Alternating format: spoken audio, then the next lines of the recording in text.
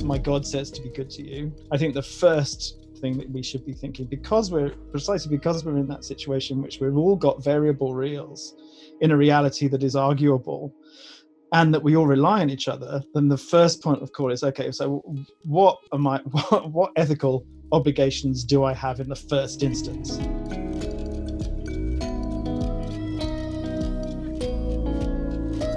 Hey, welcome everyone. So today it's Alex Phoebe on the podcast. This would be the first podcast we did, which is a video episode and in the lockdown. So hopefully you enjoy that. Alex is a writer, and some of you might already know him from his work and the books he have written, Lucia and Playthings. I've put the link down below the episode. One of his new book is Mordieu, which is coming in August 2020. Now, if you are interested in subjective experience, psychology, or our relationship with reality, these are the perfect books to explore. Can't wait to have a conversation with him. Let's just welcome Alex Phoebe. Yeah. So it's if anyone want to check out, it's on Spotify. So if you put Scholars in Spotlight, you'll find it. And otherwise, if you just put Scholars in Spotlight Greenwich on Google, there are a few different blogs and places where you can find the podcast. Okay. Yeah. Well, so I'll certainly have a look. Perfect. So the first time I think I had a conversation with you was in 2018, June. It was, I think it was 13th of June. Because memory. It's just but the reason why I remember is because it's book festival, so it's nearly at the similar of course, okay, dates. Yeah, and we talked about Hyperion, Dan Simmons, right? And it's a good book. oh yeah, I would definitely want to explore that book some other time. But yeah, sure. But yeah, I always wanted to have conversation with you after that, because it was this like a conversation while an big event was going on, so we couldn't talk more than 5 minutes. So sure. Finally, this is the best excuse to talk to you, to book your time and do the podcast. Okay, let's maybe start with your latest book. Probably that might be an interesting, I think it's a bit of a different book than the few ones you have done before, if I'm correct. Yeah, I mean, well, I don't know, to be honest. It's certainly generically different. It's in a different genre, so that's true. And from an outsider's point of view, then definitely it doesn't look the same as the last two that have been published, because they were both obvious. They took a kind of real historical figure who has been written about academically and in all sorts of different ways, and dealt with that as the main protagonist. So this is a fantasy novel. So it deals with people who don't exist in places that don't exist, doing things that no one's ever done, that no one's written about, and no one knows anything about. So certainly it does look as if it's completely different. But from my point of view, it's no different from the kind of material that I usually write. The themes are the same. The attention that I pay to the writing is the same. My process is the same. And it's one of those things that people don't always remember when they're thinking about writers, is that the things that writers do and the things that readers read aren't the same thing. Quite often, the material that you eventually see in the bookshop under a person's name, while representative of the stuff they do, isn't by any means anything more than a sample. So this book feels like as much an Alex Phoebe novel as any of the other three, despite the fact that it would be the first one that anyone would have read of mine that is in genre, because all of my stuff so far has been sold to publishers of literary fiction. And now they're branching out. Gally Beggar are wanting to, I guess, take a risk on doing fantasy, but mostly because they know they've already read my stuff and they know that it's, well, not in the same genre, at least the kind of stuff that I'm known for writing. So it's not that unusual. It's when you were mentioning it, I realized that you're right. Actually, some of the fantasy novels would make, you create characters and voices and you associate details.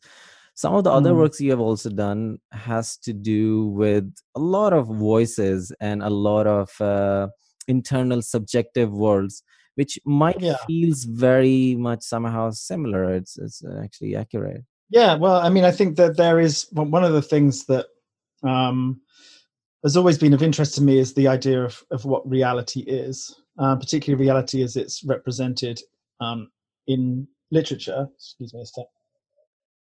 And my feeling is that regardless of your subject matter, regardless of the kind of superficial content, all forms of literary practice, all writing novels are fantasies of one type or another, even if they represent themselves as reals. So with something like Playthings, it's relatively obvious because it's about a schizophrenic judge, that person's reality is not the same reality as one that you could say was scientifically and objectively and empirically provable. And with Lucia Joyce, who also suffered mental health problems and was essentially silenced, any writing on her can't really be real either. So when you come to publish then a piece of fantasy writing, and people say, well, this is a change because it's fantastic, then it's facing the fact that all writing is fantastic. They're just fantasies about different things. So if you can consider literary fiction to be a fantasy about the real, not all literary fiction, but some literary fiction, particularly English literary fiction, could be seen as a fantasy about the real, then fantasy is a fantasy about the unreal. And so, to a certain extent, people who have mental illnesses. So those things, fantasies about the unreal, even though they are set in the real. So it's much more complicated than thinking, well, now you've gone from realism into fantasy. The same techniques apply, the same interest applies. I think the difference with this new book is that it's much less focused on, as you were pointing out, one voice and one experience, and much more focused on a world. So it's like broadening the fantasy away from interiority and kind of subjectivity into something a bit broader. Yeah, one research I was reading about fiction, people who either write fiction or read more fiction, pretty well done research, which is about that people who read fictionist character or they are more emotionally robust because they are playing the real world scenario in their head and Yeah, understanding sure. and how they can somehow hold various different I think point I of saw view. that too. Yeah. I mean, I think there is. I can never remember who made various quotes or the exact quote. Terrible memory, but there's something along the lines of someone who doesn't read lives one life, and someone who does read lives 100 lives. And I think that is definitely the case. And I think there's a case to be made for writing of any kind, but fictional writing in particular, for developing empathy and sympathy to a certain extent, and kind of giving people the opportunity to virtualize perhaps trauma and events that might happen to them, so that when they come to deal with them in their real lives, that they are not pre-prepared, but as you put, more robust in terms of the kind of level and range of things that they can deal with, because they've seen those things happen in fictional worlds. I love it that you mentioned about exploring reality because I got this word from this. I think he's a writer, Eric Davis. He write a lot about weird and cyber uncanny experiences, Sure. 70s, like how to classify, well, I can't classify it. It's just he write about a lot of things, cyborgs and transcendence experiences, but he classify these things as real and reality. So real is something which is, let's say just a placeholder word, where something is very objective outside, and reality is our relationship to that real. Yeah, sure. And well, I think, it's particularly for the writer, the blending between those two things is pretty much complete. So, and there's a tendency, I think, on the part of critics and readers to imagine that novels and say factual writing differ in some way, in that they're allowed to speak about different things. And I think that it's a mistake to imagine that you have access to that real. I think you have access to your reality in that sense, regardless of how you pitch your book, regardless of whether you say this is a factual book or a fictional book, or a fictional book that deals with facts, or a factual book that deals with fiction, whatever it might be. You're always kind of trapped in this reality situation, and the real is essentially not accessible to you. Not through words, certainly, I would have thought.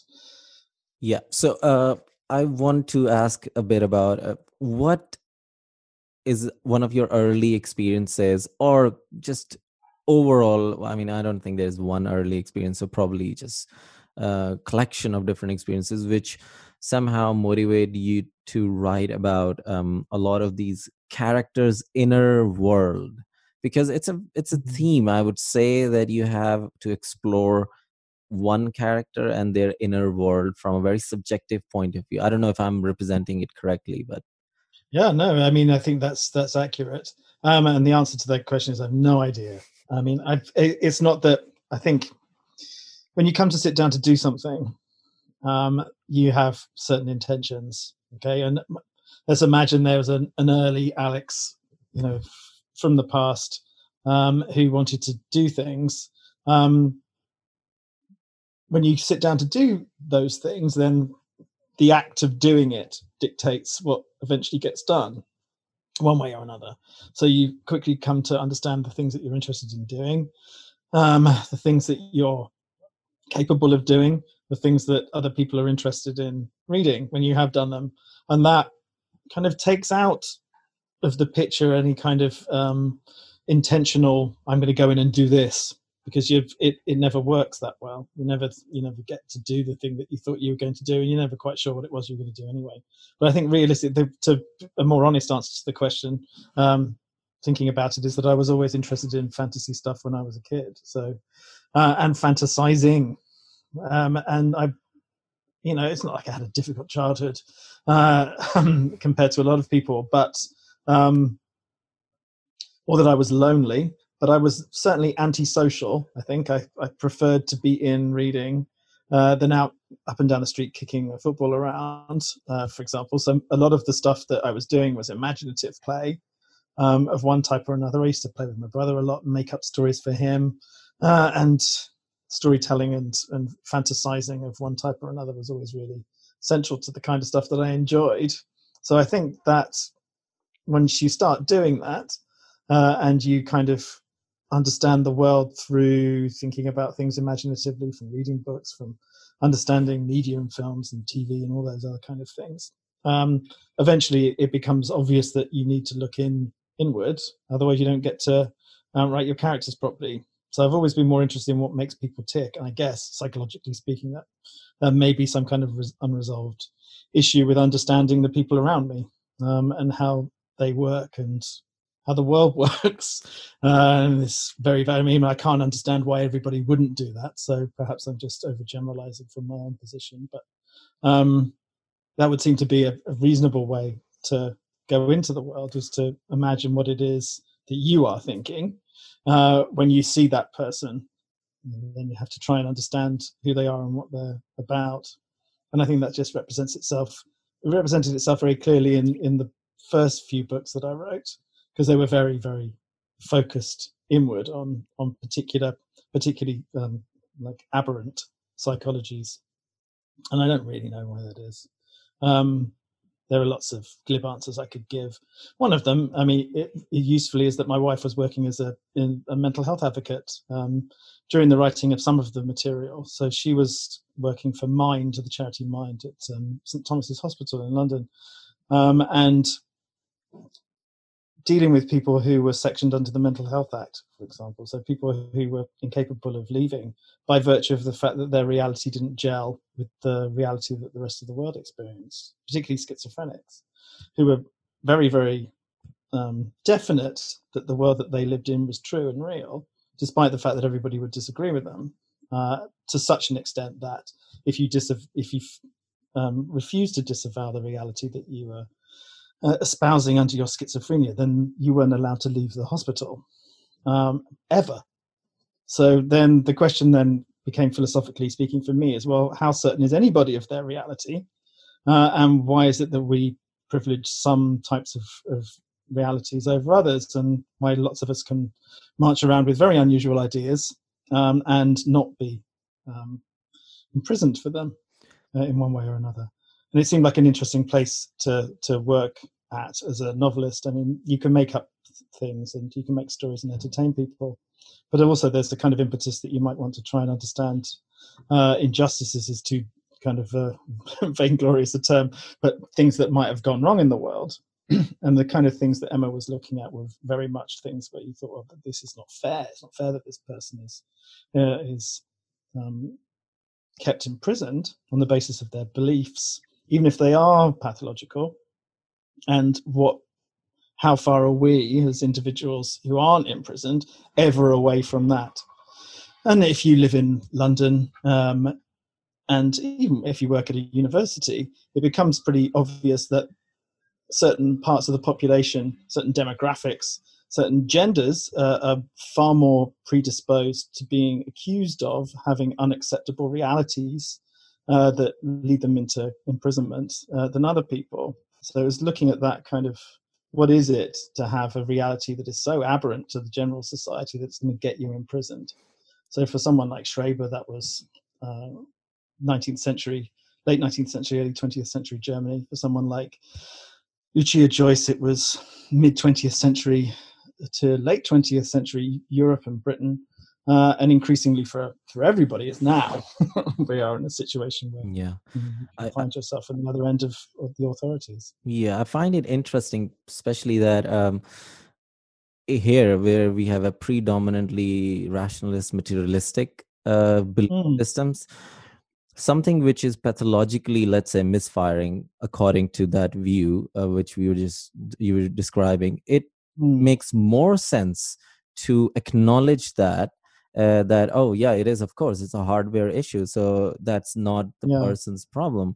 And some of the cultures have actually found a different way around it. I'm sure you might have heard that they consider these people something of a gift. They have a gift, those they can talk to the other type. Well, I mean, frankly, we do that in this country, and a lot of those people are called novelists, or they'll be called people who eccentrics. And then eventually you come down to what I think is unfortunately the case, is that it tends to be a class issue and often a race issue. It's a form of disciplinary action on the part of the state against people who it would seek to oppress. I can't think of a better word for it. And this is why you see a much higher rate of schizophrenia in young black men, for example, than you do in any other demographic of the population. Whereas the notion, even in English literature, of the wealthy aristocratic eccentric is very common, and yet there's no sense that any of these people are going to be put in in prison or in a hospital from which they aren't allowed to be removed.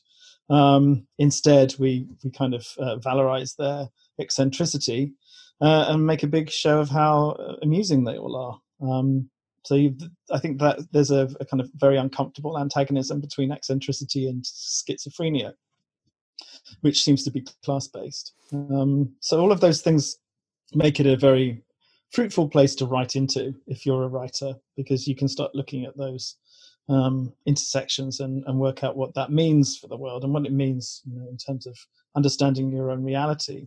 And particularly in times like this where everything's in flux, we have to now, the idea that somehow the market, it was the thing that was required in order to make sure everything worked, it's now being shown to be pretty much useless. The market is not, market for PPE, for example, is not a useful instrument for us in solving the coronavirus crisis, for example.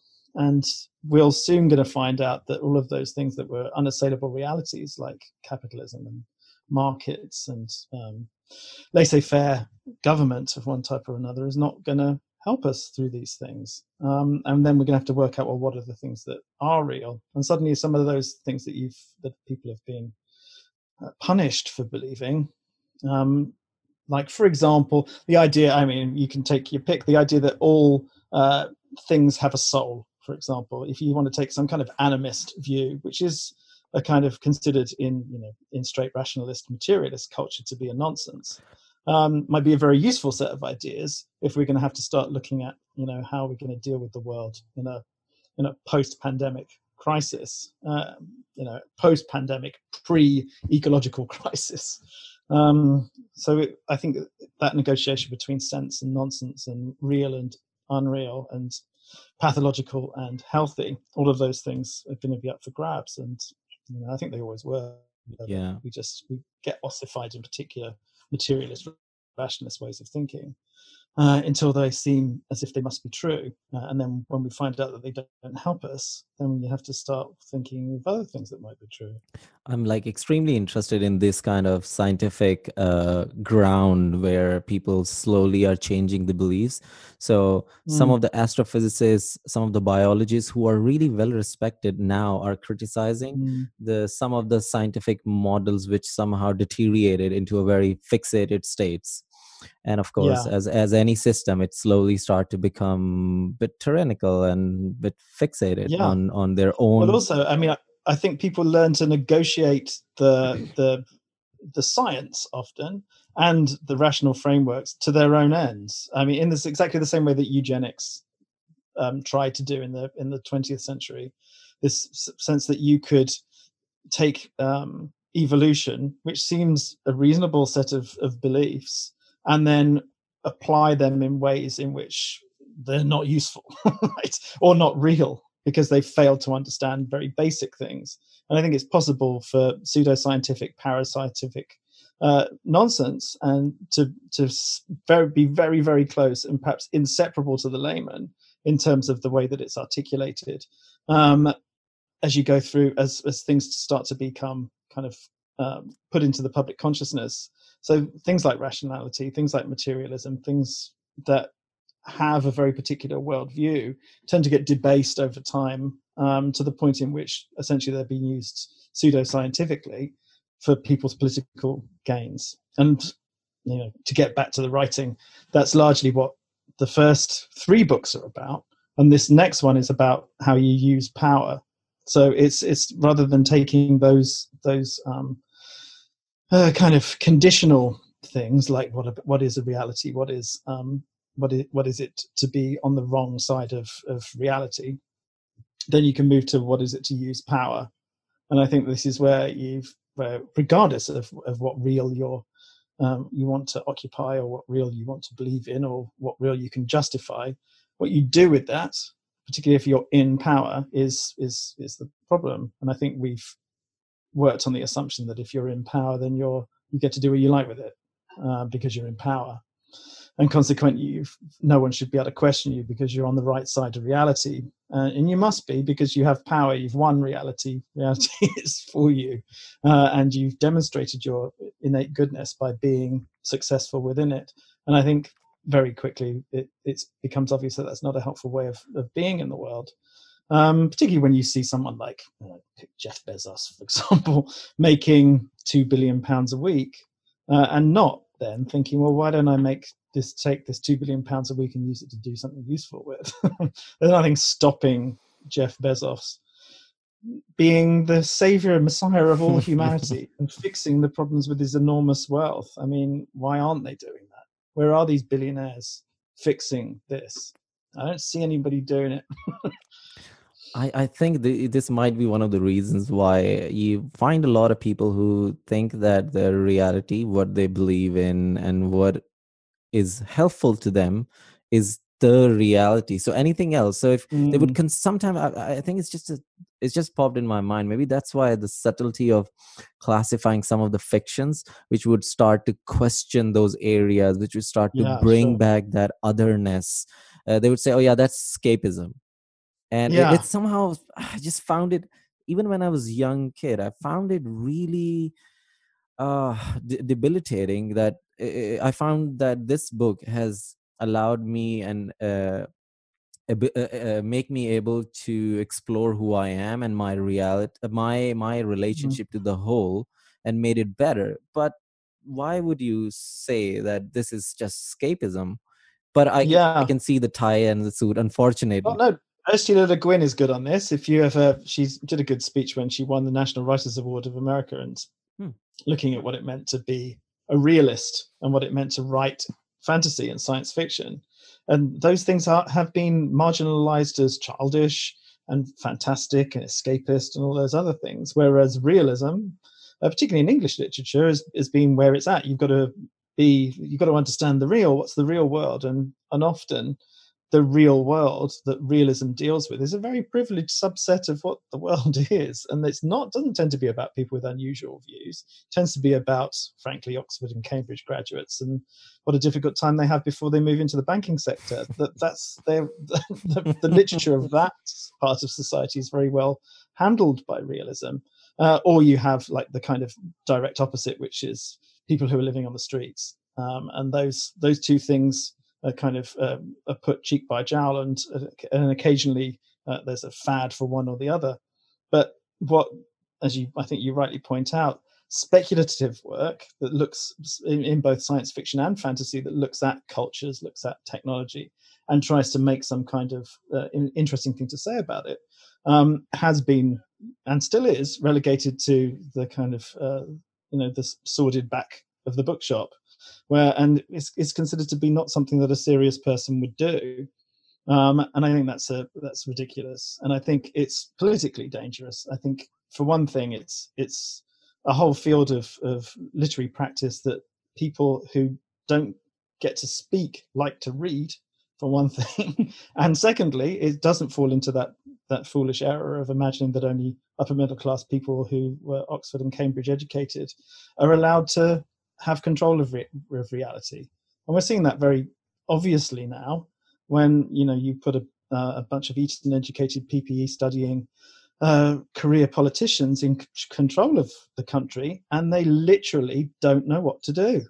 They can't get a situation where they could get a factory up and running to produce medical equipment, which is a damning condemnation of anyone's ability to arrange something. I mean, it is not difficult, it should not be difficult with the resources of an entire state, to mass produce masks. That's not the end of the world for anybody's ability to arrange something. I mean, and the fact that we're left with people who are kind of shrugging and looking vague and don't blame me, it's a difficult situation. You shouldn't be in a situation where those people have control of the real. That's a bad idea for everybody. Yeah, markets, as you're like you mentioned it before, markets were considered to be, which I agree. Yes, markets are important if they are used.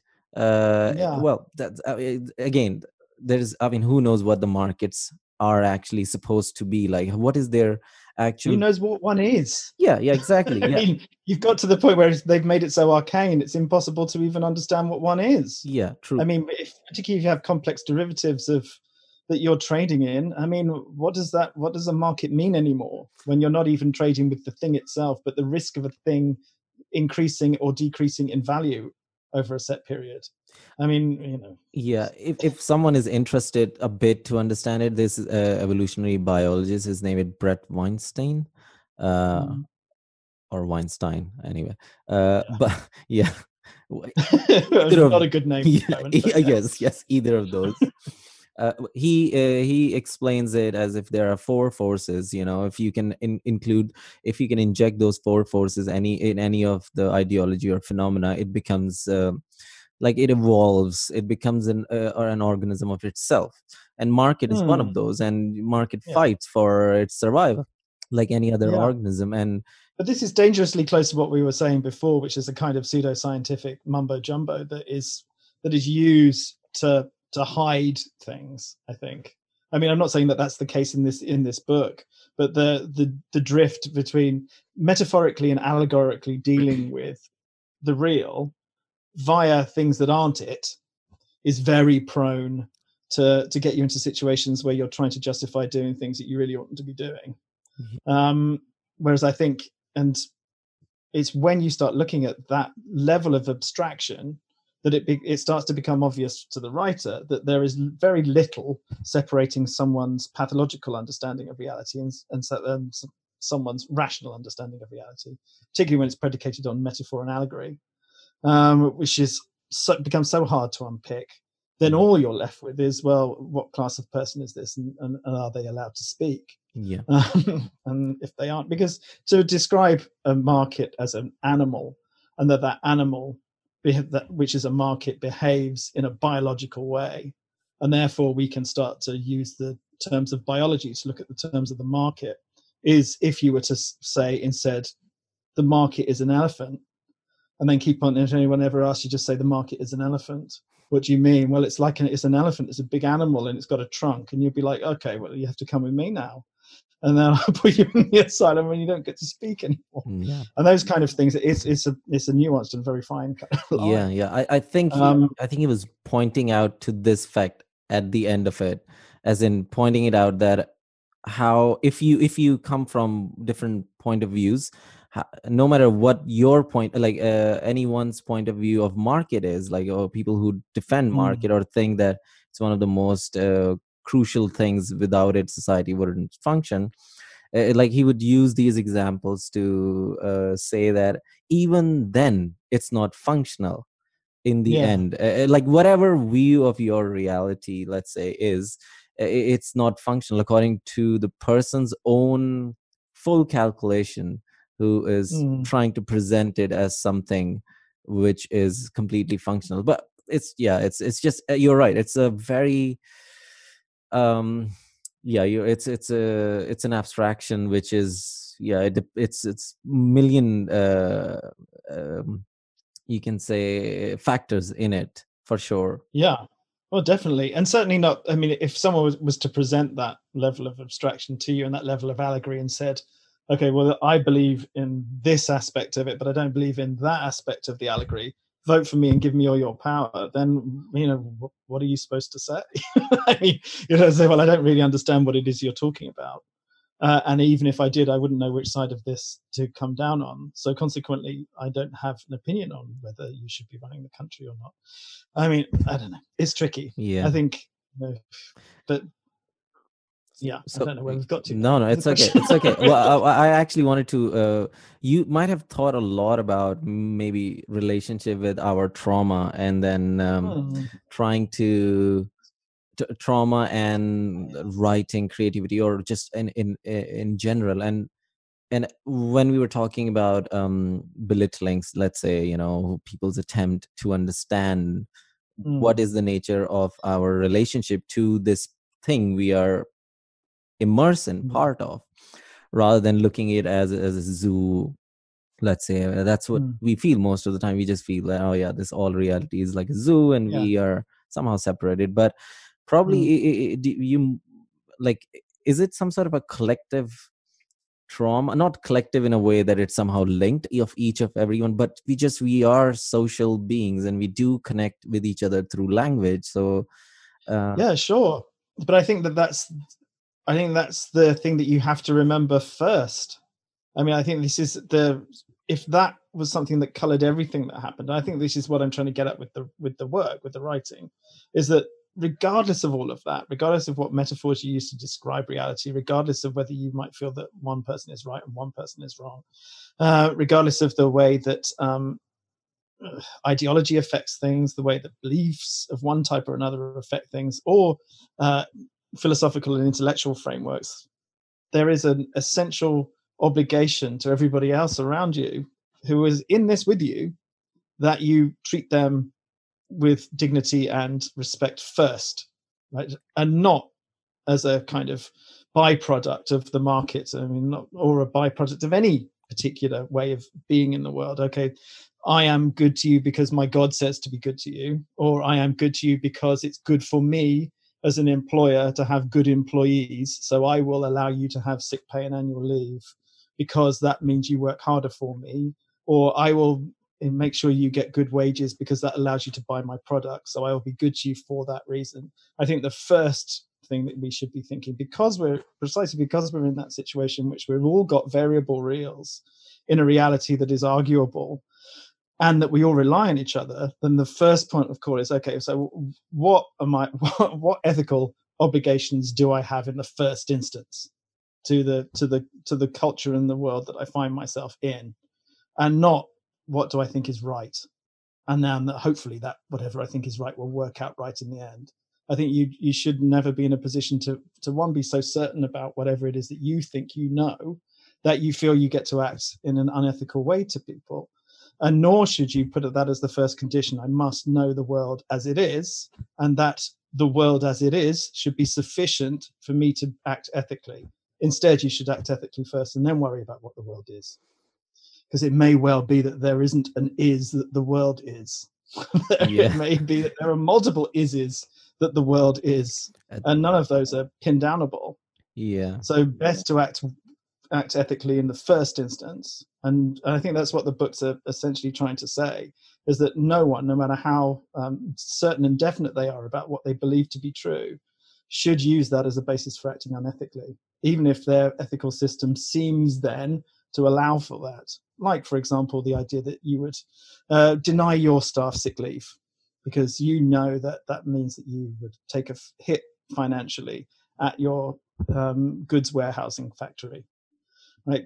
You should, of course, you should give people sick leave. Of course, you should, because they're human beings, and if they're ill, you shouldn't force them to work. That is your first question. That reminds me of I think some practitioner of Buddha. He's a historian, but I forgot his. I don't remember who the person is, so I'm not going to mention it. But they were saying that, well, you can look at places where Buddhism itself exists, that it's probably not really working properly. But then the guy said that, oh, actually, this guy said, well, it's a really long game. I mean, who says who says that it's only few thousand years? The goal is that each and every single one of us do need to wake up and see from each other's eyes. So it's a long game. It is a long game, yeah. I think that's true. I think that it's both long and quite short, because it is long in that the race is long. But like a marathon, you need to be ensuring that you're running in approximately the right direction. Otherwise, you never get to the end. I mean, you know that it's not okay for you to act like an asshole all the time. You know that. You don't have to wait to be told. It's just that somehow some people have been led to believe that it's okay for them to act badly. Because they're privileged and good, and they can do whatever they like because reality is such that it supports them. And obviously striving for nirvana and kind of universal enlightenment across multiple regenerations is clearly a long game, but at the same time it has smaller individual failures and successes to reach some kind of accommodation with the world, etc., etc. I don't know, why did we get onto politics anyway? I can't help it. Markets. It's fine. Yeah, markets. I mean, we are still putting politics into a larger context, so it's interesting.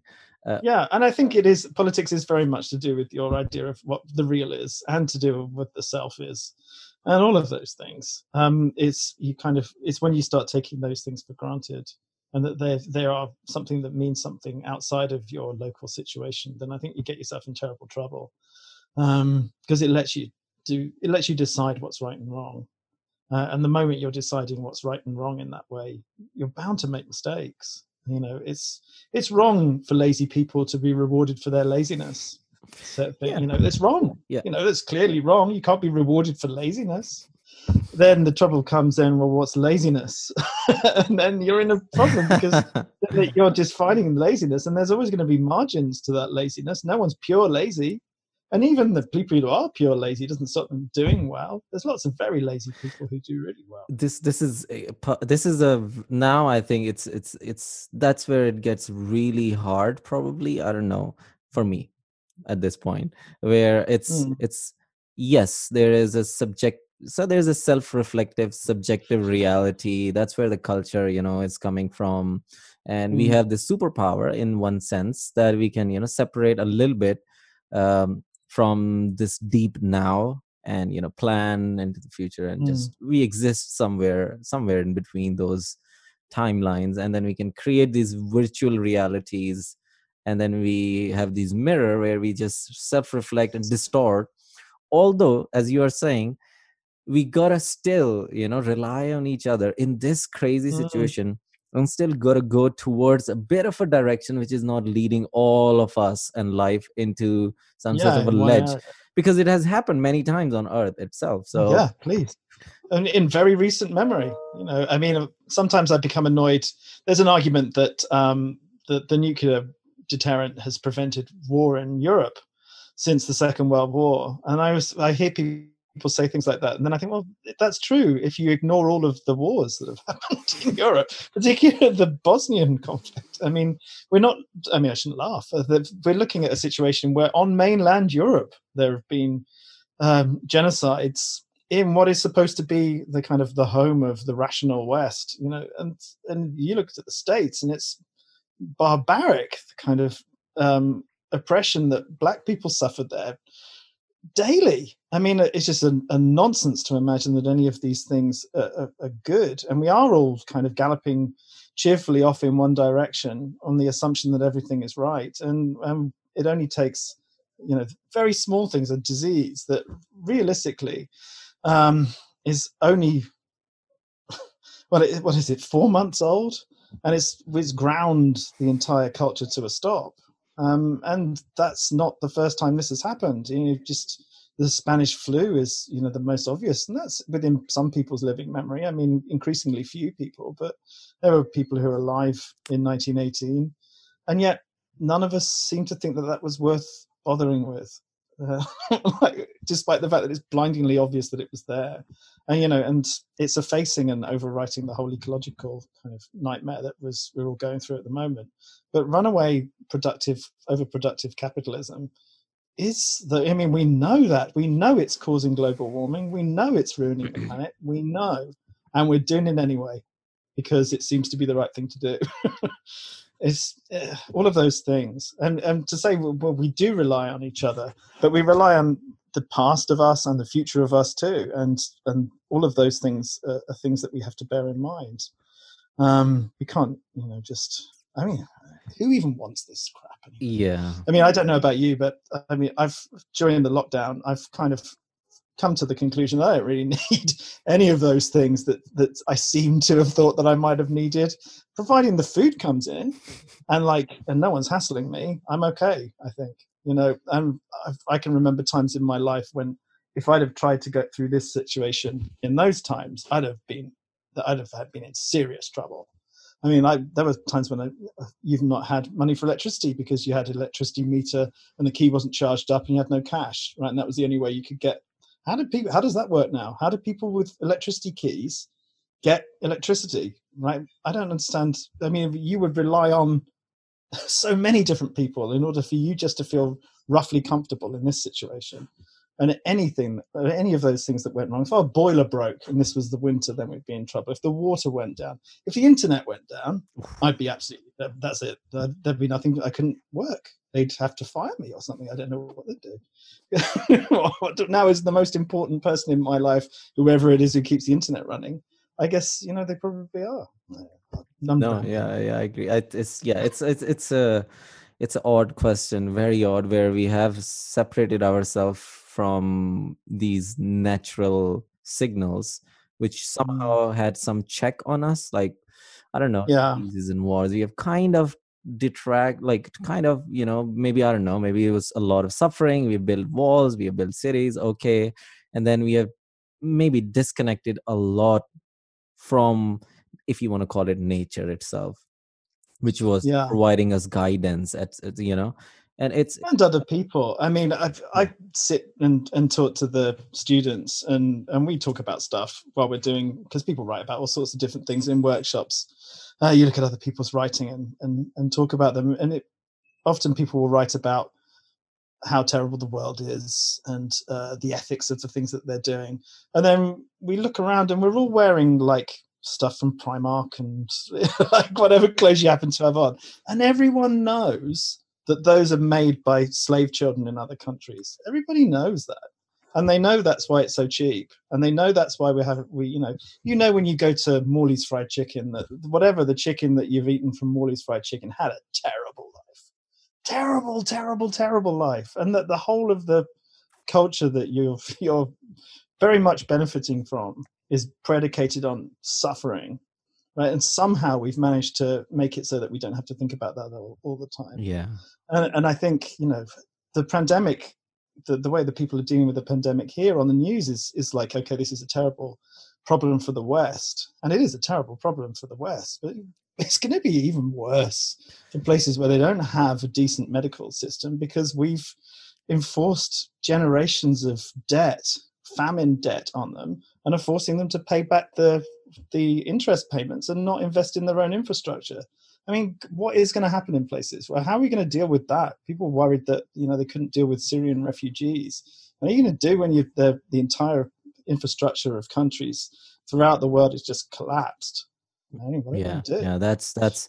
I mean, I just want to figure right now about my own guilt. This is made in Pakistan, and I think that's probably the way it works the whole time. Yeah, I think that we've. This is one of the reasons. I think if you look at Chomsky, for example, who looks at the way the media treats the way we live our lives and forces us into an endless state of paranoid anxiety, precisely for that reason, so that we always think, I've got to look after myself, got to look after me and mine first, because if I don't, then no one's going to. And forget all of those people far away. I'll deal with them once my safety has been assured. And I think that is precisely how we end up in a situation where we don't come into those checks and balances from either nature or from other people. It's because we draw in our vision so closely on the people around us and forget the suffering of everybody else. There's a beautiful documentary called True Cost about this textile industry and the fashion industry. Right. Anyone interested in this topic? It's amazing. Yeah, for sure. See, I love depressing the hell out of myself. That's sounds. I mean, what can you do? I mean, it's a terrible world. Well, actually, there are something positives coming out of very scientific, like really dominantly scientific people who have authority. So there's this guy whose name is Jeffrey West, and the other guy, he's an astrophysicist, and the other guy is David Krakauer. They have Institute of San Jose, and they are working on complexity science, and they are trying to break down these walls and the barriers. And one of the research they have done, beautiful, it's about this growth, this market, and the cities. They said cities is beautiful. I mean, it's one of the, let's say, it's a brilliant one of the best inventions for humans in one sense, if you are looking at growth, and if you're looking at how you can generate a lot of power, which you can then direct towards achieving something. But then they have done a really good calculations, and it's fascinating, the calculation, how they have compared cities with other organisms, because cities are not like separated from our world itself. So our biology is based in the suns and the stars, and somehow and all of the calculation they have done describes that how of our age is dependent on many other calculation. But when they describe cities, it's actually one of the very unnatural calculation, and cities shows unlimited growth, and that's just a huge problem. And they show an unlimited growth to a point, and then there is no gradual decrease. No, it comes to disappear. Yes. Yeah. That's well, it's not that. I mean, okay. Well, you can imagine. Let's make an allegories in the other direction. If you start by taking a small amount of cocaine, you will eventually take an infinitely large amount of cocaine, right? And in fact, that the requirement to have more and more is built in, and eventually you just have a heart attack and die. It's the same. You can pump, or a balloon. All right, never mind cocaine. It's balloons. If you pump air into a balloon, eventually it pops. That's if we're looking for all these various. That's metaphors. A more user friendly example. Yeah, let's do that one. Cut it out. Okay. or dream, whatever it is. Yeah, but Yeah. anything that it's an inflationary pattern, right? Yeah. It's the same with stop, busts, and booms. I mean, all of those things look like they're going to be brilliant and look like they're going to go on forever, and then the whole thing just dies. And you can see that throughout the entirety of history. We don't live in the Assyrian Empire anymore for good reason. Yeah, It got yeah. too big and then it died. Okay. And then people went for smaller things. Okay. Or the Bronze Age collapse. Yeah. No. Go say it. Finish it. No, fine. I'm not going to go into the Bronze Age collapse. No, well, I mean, that's what I'm saying. I don't think I can go any further. We have reached pretty far back. But I do want to, before it ends, I do wanted to ask you about what is your relationship with the flow state, or whatever you call that state? I don't know whatever your. I don't know what you mean. Oh, the flow state, what, in terms of your practice? Oh, yeah, exactly. I mean, flow state, they call it. Csikszentmihalyi is a researcher who,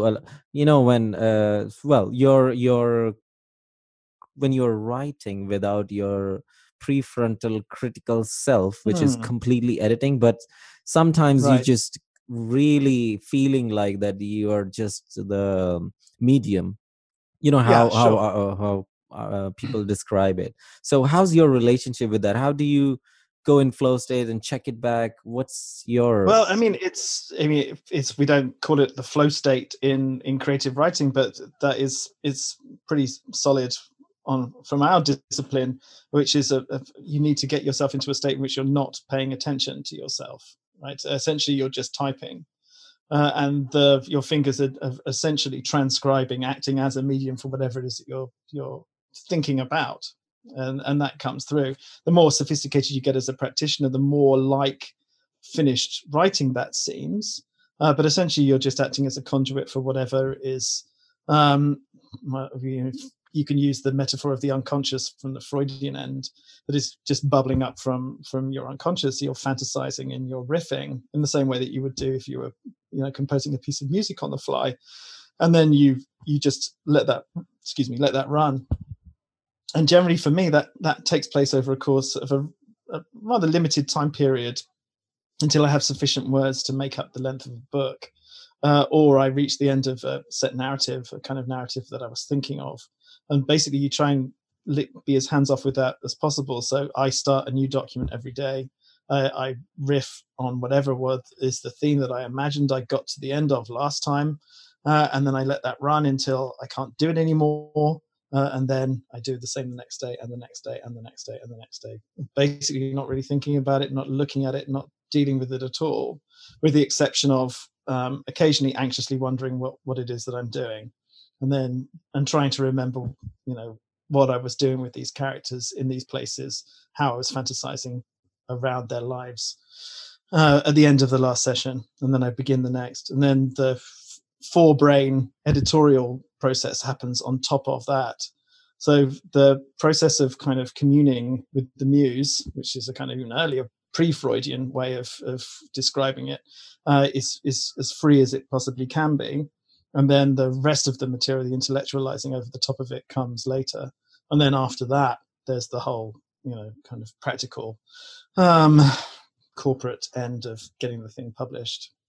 And changing it in ways that the reader might like.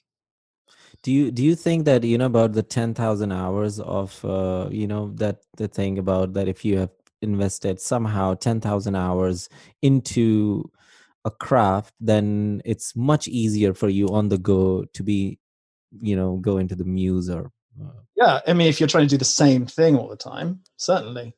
If you try and do different things all the time, then a little bit, but not as much by any stretch of the imagination. I think 10,000 hours is a kind of very arbitrary seeming amount, and often you meet people who seem to be naturally good and are capable of doing whatever it is that they do brilliantly well. There are lots of young students who come who definitely haven't put in 10,000 hours, who have what you would otherwise have to call talent, and they're capable of producing very good material very young. I think where the craft comes into it is in flexibility as much as anything. So I think it's both a matter of being able to master the basic techniques, but also to be able to deal with things, more than one thing, and to do things in response to other people's requirements of you. So I think the better at it you get, the more likely you are to be able to say, to rewrite a manuscript on the basis of the fact that somebody required something else from it. So, change your heroine into a hero, or set it in Greece. Those kind of things. Yeah. You can make those accommodations skillfully without making yourself feel like you've done something different. Unless you don't know what you're doing, at which point then you just have to throw your hands in the air and start something else. I think practice definitely makes perfect, and all of these other platitudes. And you do have to put the hours in, and you do have to develop your skills and your range of behaviors. But it may be that once you've got 10,000 hours in, then subsequent hours to that aren't improving you and maybe reducing your ability because I think sometimes there's a tendency to travel over old ground, and thereby do the same thing repeatedly, or to try to make whatever it is that you're doing sufficiently the same as the last thing that you did, so you don't have to put as much effort in, because you've become used to your craftsmanship, and you don't like it when it feels uncomfortable, which is why I think it's always good to do different stuff, because then you're still having that kind of enthusiastic engagement with the craft that you did when you were younger and that carried you through to this point, rather than just trying to grind out whatever the next thing is that someone's asked you to do. Perfect. Okay. No, I'm actually looking forward. I've read a bit of blurb from you for the new book. One day it'll come out, so fingers crossed. Deeply into anything to do with the underground or our shadows, I am hooked.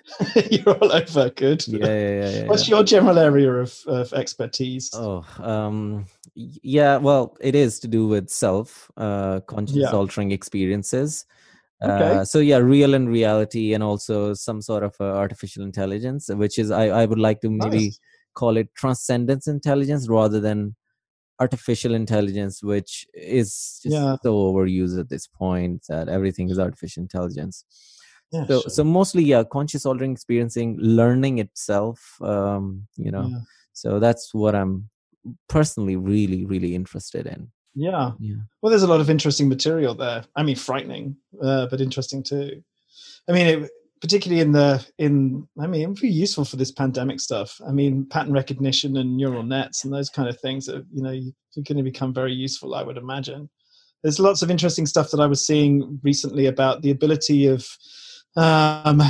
neural nets to recognize not the causes of things like cancer, but the effects in large epidemiological studies. That means that they could then work back to see who was likely to have which particular disease at any given time on the basis of their presentation, despite them not having any pathological symptoms. Yeah. And those kind of like very wide and very deep thought activities would seem to be ideal for non-human intelligences. That's a new hope, which I don't know how. I haven't checked it very recently, but it's to do with quantum computing. They are trying to at one point they're trying to figure out neural networks, which is not just predictive stats, simple algorithms, but truly neural networks which can communicate with each other and then build up as a kid builds up by interacting with the world and understanding in the safety, and then coming up with its own solutions. Yeah. Did you watch Devs? Oh my God. Yes. Could you imagine that I actually started watching it just yesterday and finished 3 episodes? I'm going to binge watch it tonight. It's nicely done. I mean, I don't agree with its position on determinism. Same. But I won't tell you what happens at the end. Oh, so. Please don't. Yeah. No, I don't. I don't. I think he has talked, he has looked into string theory and he has looked into quantum physics, but not enough, because what he is talking about, there are some other physicists whose theories are really well known, would tell you about quantum physics, wave function, and definitely. Some of the things which the more specific his mouthpiece characters are on the science, the less convincing the whole thing becomes. If they just keep their gobs shut about it, then you could imagine your own physics into it, because some of it is kind of, it's the kind of stuff that you'd have talked about when you're at school. and with your mates, imagine if type stuff. But it's still entertainingly done, and it's nice to see that guy out of Parks and Recreation, like widening his he's a different type of director, to be honest. He's really engaged in philosophy and science, and has a lot of subtext. And it's hard. I mean, you want to be like popular, and you want people to be able to understand what you're saying, so you can't do it too complicatedly. I do think that yes, please. Tell me what you think of the end when eventually you've watched it. For sure. Perfect. Okay, brilliant. Thanks a lot, Alex. Cool. It was great. You're welcome. You. I would love to do something in the studio sometime when we are out of this, if they ever allow us back into the campus. Hopefully. I guess. Yeah. Perfect. Thank you. Okay. See you later. See you soon. Bye-bye. Bye.